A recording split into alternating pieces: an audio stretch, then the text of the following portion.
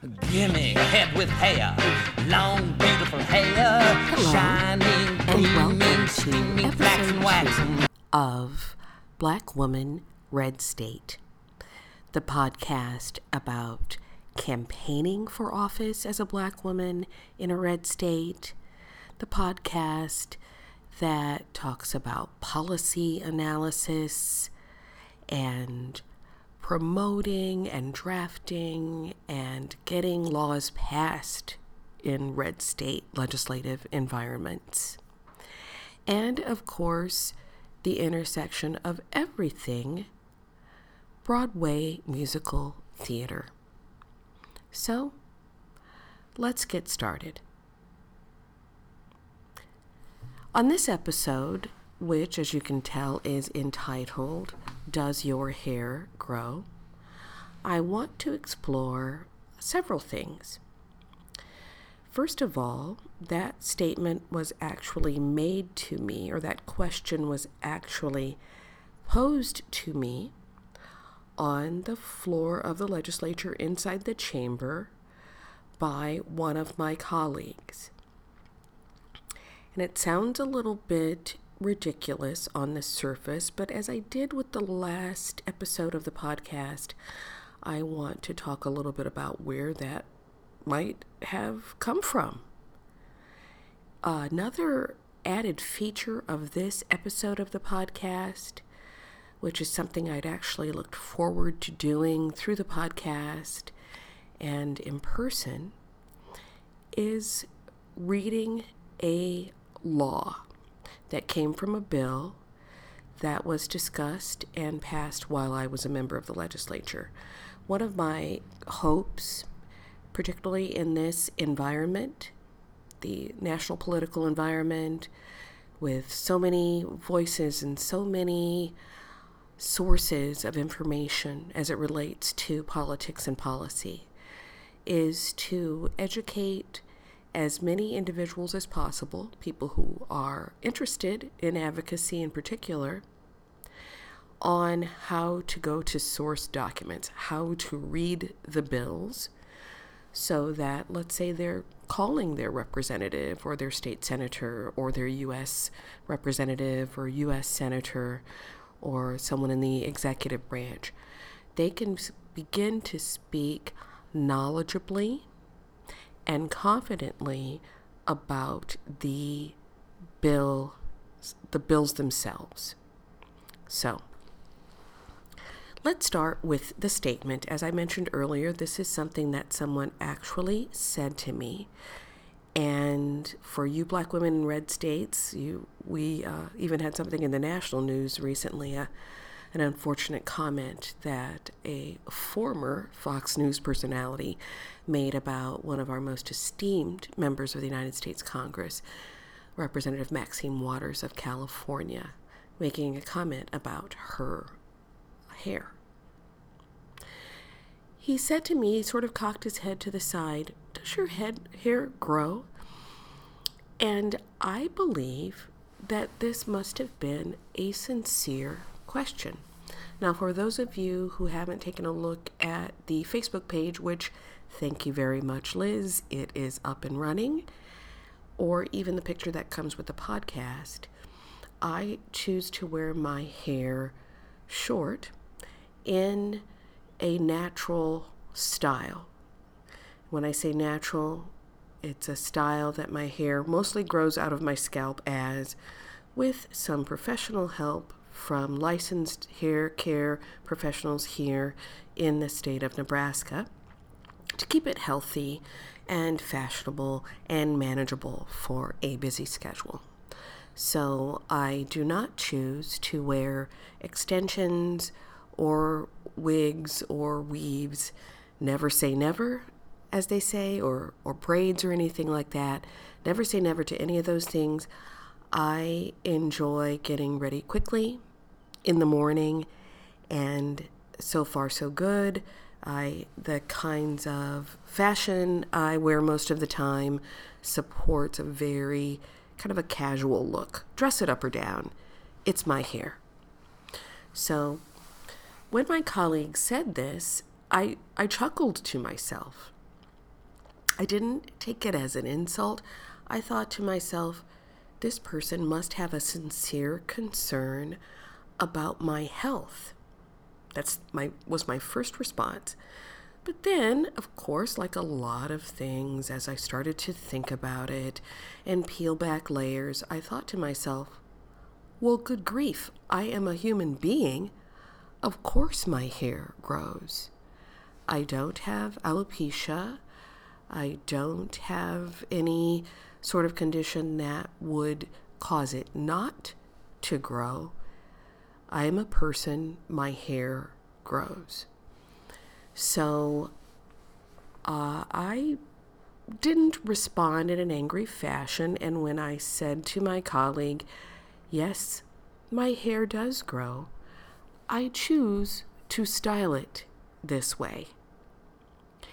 He seemed somewhat chagrined and embarrassed and sort of steeled himself to be teased about it, and he understood immediately that he probably shouldn't have said that out loud. Perhaps if he had been a more mature person, this person happens to be young, he would have known, in general, you don't ask questions about women's appearance. You never ask them if they're pregnant or expecting a baby. You don't ask them, according to Miss Manners, you're never supposed to mention something to someone that they cannot immediately take care of. With a quick trip, perhaps to another room, to a private area, if the person cannot fix it, one is not supposed to mention it. So, who knows? Another aspect of this is something I have observed in my many very fortunate decades on this planet. Growing up in the United States, growing up in a red state, in a city that is racially, ethnically diverse, and very segregated. So, as many of my listeners can understand, if you've been the first or the only in your group, whether that's in your class in elementary school, junior high, high school, university, the only Black person or person of color in your club or in your office, you can understand that maybe people have asked you questions that they really know the answer to, but you're the only person of color they know, so they're going to ask you that question. Anyway, back to hair. I explained to my colleague that my hair indeed does grow and that I chose to style it that way, and that was the end of our conversation. Now, clearly, based on the fact that I have this as an episode for a podcast, it was not the end of my consideration of that question, because what it also indicates is that this person doesn't really have to know that much about African American hair or hair in general. I doubt very seriously that he's asked this of women who happen to have European hair. So the idea that being a person who is the only or the first continually puts you in a position of being other or being queried was something else that was brought to bear during and after this conversation, which is why we have the episode. And if you'd like to help me out in this discussion, I know there were lots of things that got tweeted and posted and written right after the conversation happened around Representative Waters, the comment that was made about her hair. I would welcome that, because this is ideally a dialogue, and stay tuned. I won't always be the only voice that you hear on the podcast. I've got some ideas and have spoken to different friends and associates about being guests on the podcast, so it will sound more like a conversation. So, more about hair. In addition to the comment, which really I bore no consequences. This is not a person that I reported to in any way. It was just another one of those things that I would face in this context and a lot of other contexts. What I would like to talk about, something that I enjoy and made my time as a legislature a great learning experience, is a bill that became a law about hair. And let me share it with you. It is a bill brought by a colleague that I didn't get to know very well. She was there for a very short time, but interestingly, she showed up with this as part of her package, and I could speculate on why the bill was introduced by her, but it would be only speculation. And also, I am a co-sponsor of this bill, so on the whole, I supported the bill. Let me read to you the bill proposal language.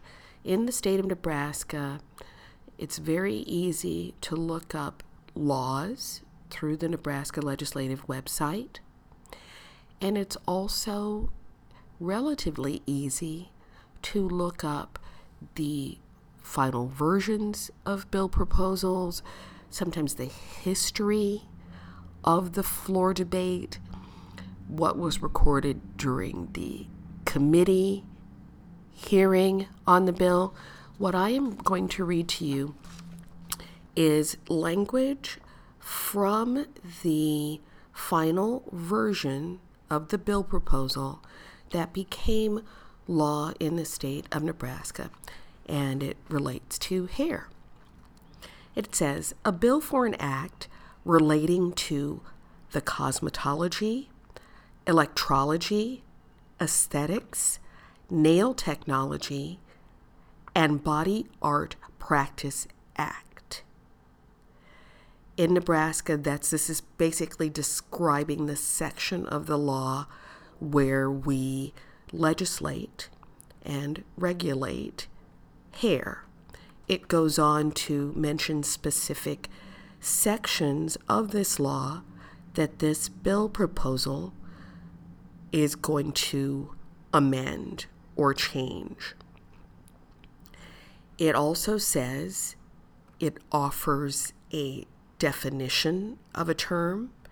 Definitions are very, very important in the law because that's who the law will apply to, not so much in terms of who will be impacted by it, but what it means in plain language if it needs to be interpreted in a court of law or for purposes of doing business or purposes of awarding a tax benefit or any other benefit through the government or through the courts. Defines a term. It offers, the main thing it did was offer an exemption to certain persons for credentialing requirements.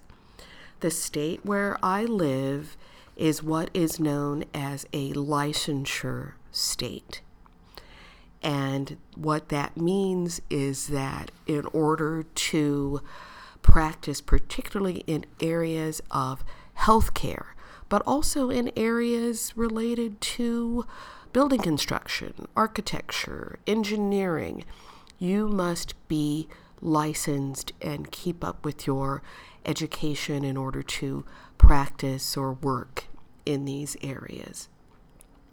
And so I will read to you the underlined version on this piece of paper, and I'm going to attempt to link this to the Facebook page where you can read it for yourself. Here's what we did.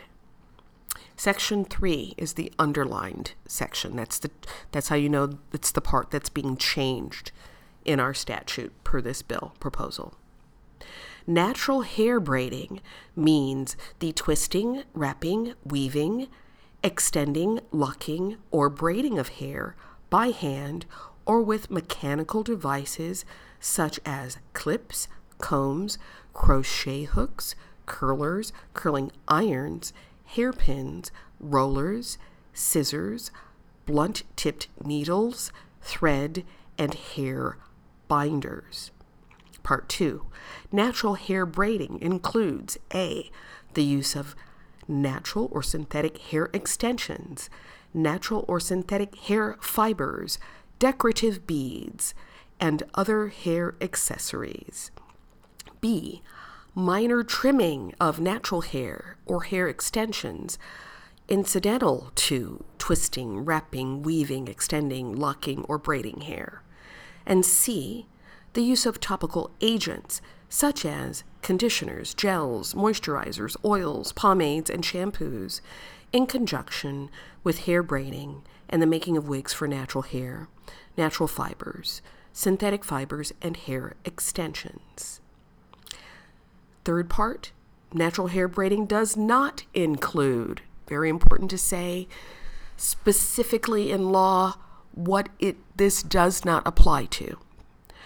Does not include the application of dyes, reactive chemicals, or other preparations to alter the color of hair or to straighten, curl, or alter the structure of hair, or the use of chemical hair joining agents such as synthetic tape, keratin bonds, or fusion bonds.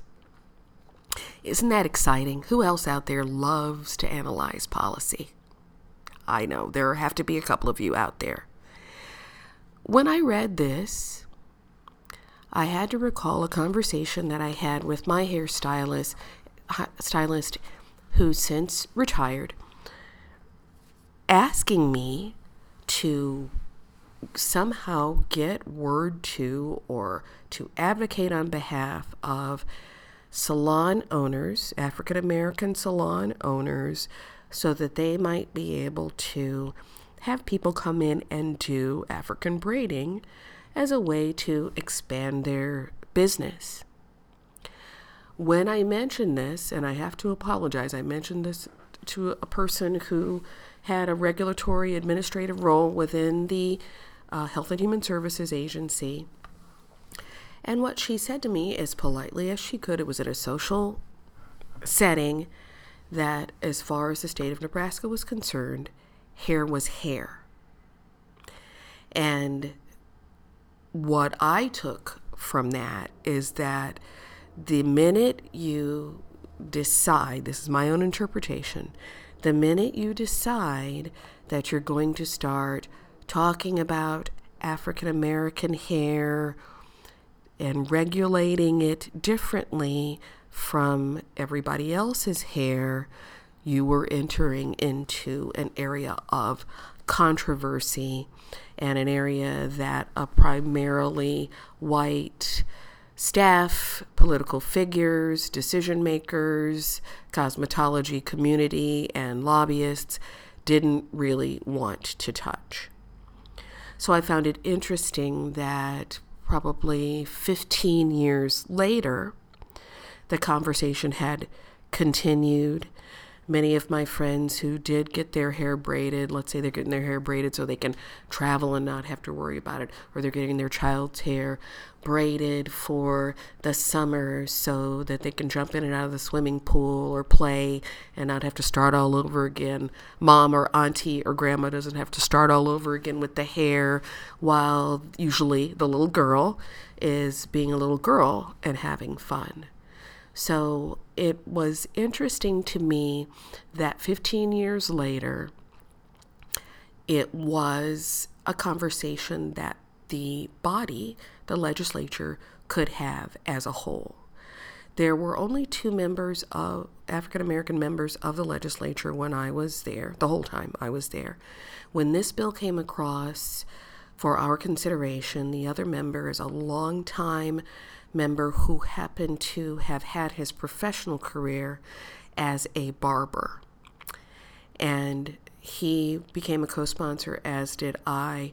What we did not discuss, as I recall, of course you can look up the transcript, is the fact that when I did my own, let's just say, very informal polling among hair care professionals, that I know it was really about 50-50 as to whether or not this would be a good thing for entrepreneurial hair salon owners who are African American women by and large, or if this would cause some kind of competition, or just as I mentioned in the section of the law, are people going to expand their scope of practice and just, oh, well, it says I can cut a little bit of hair. Why don't I just cut a little bit more? And taking liberties with the licensure, recognizing that a lot of people don't recognize how narrowly they are licensed. So that didn't come up. I take responsibility now for not bringing it up.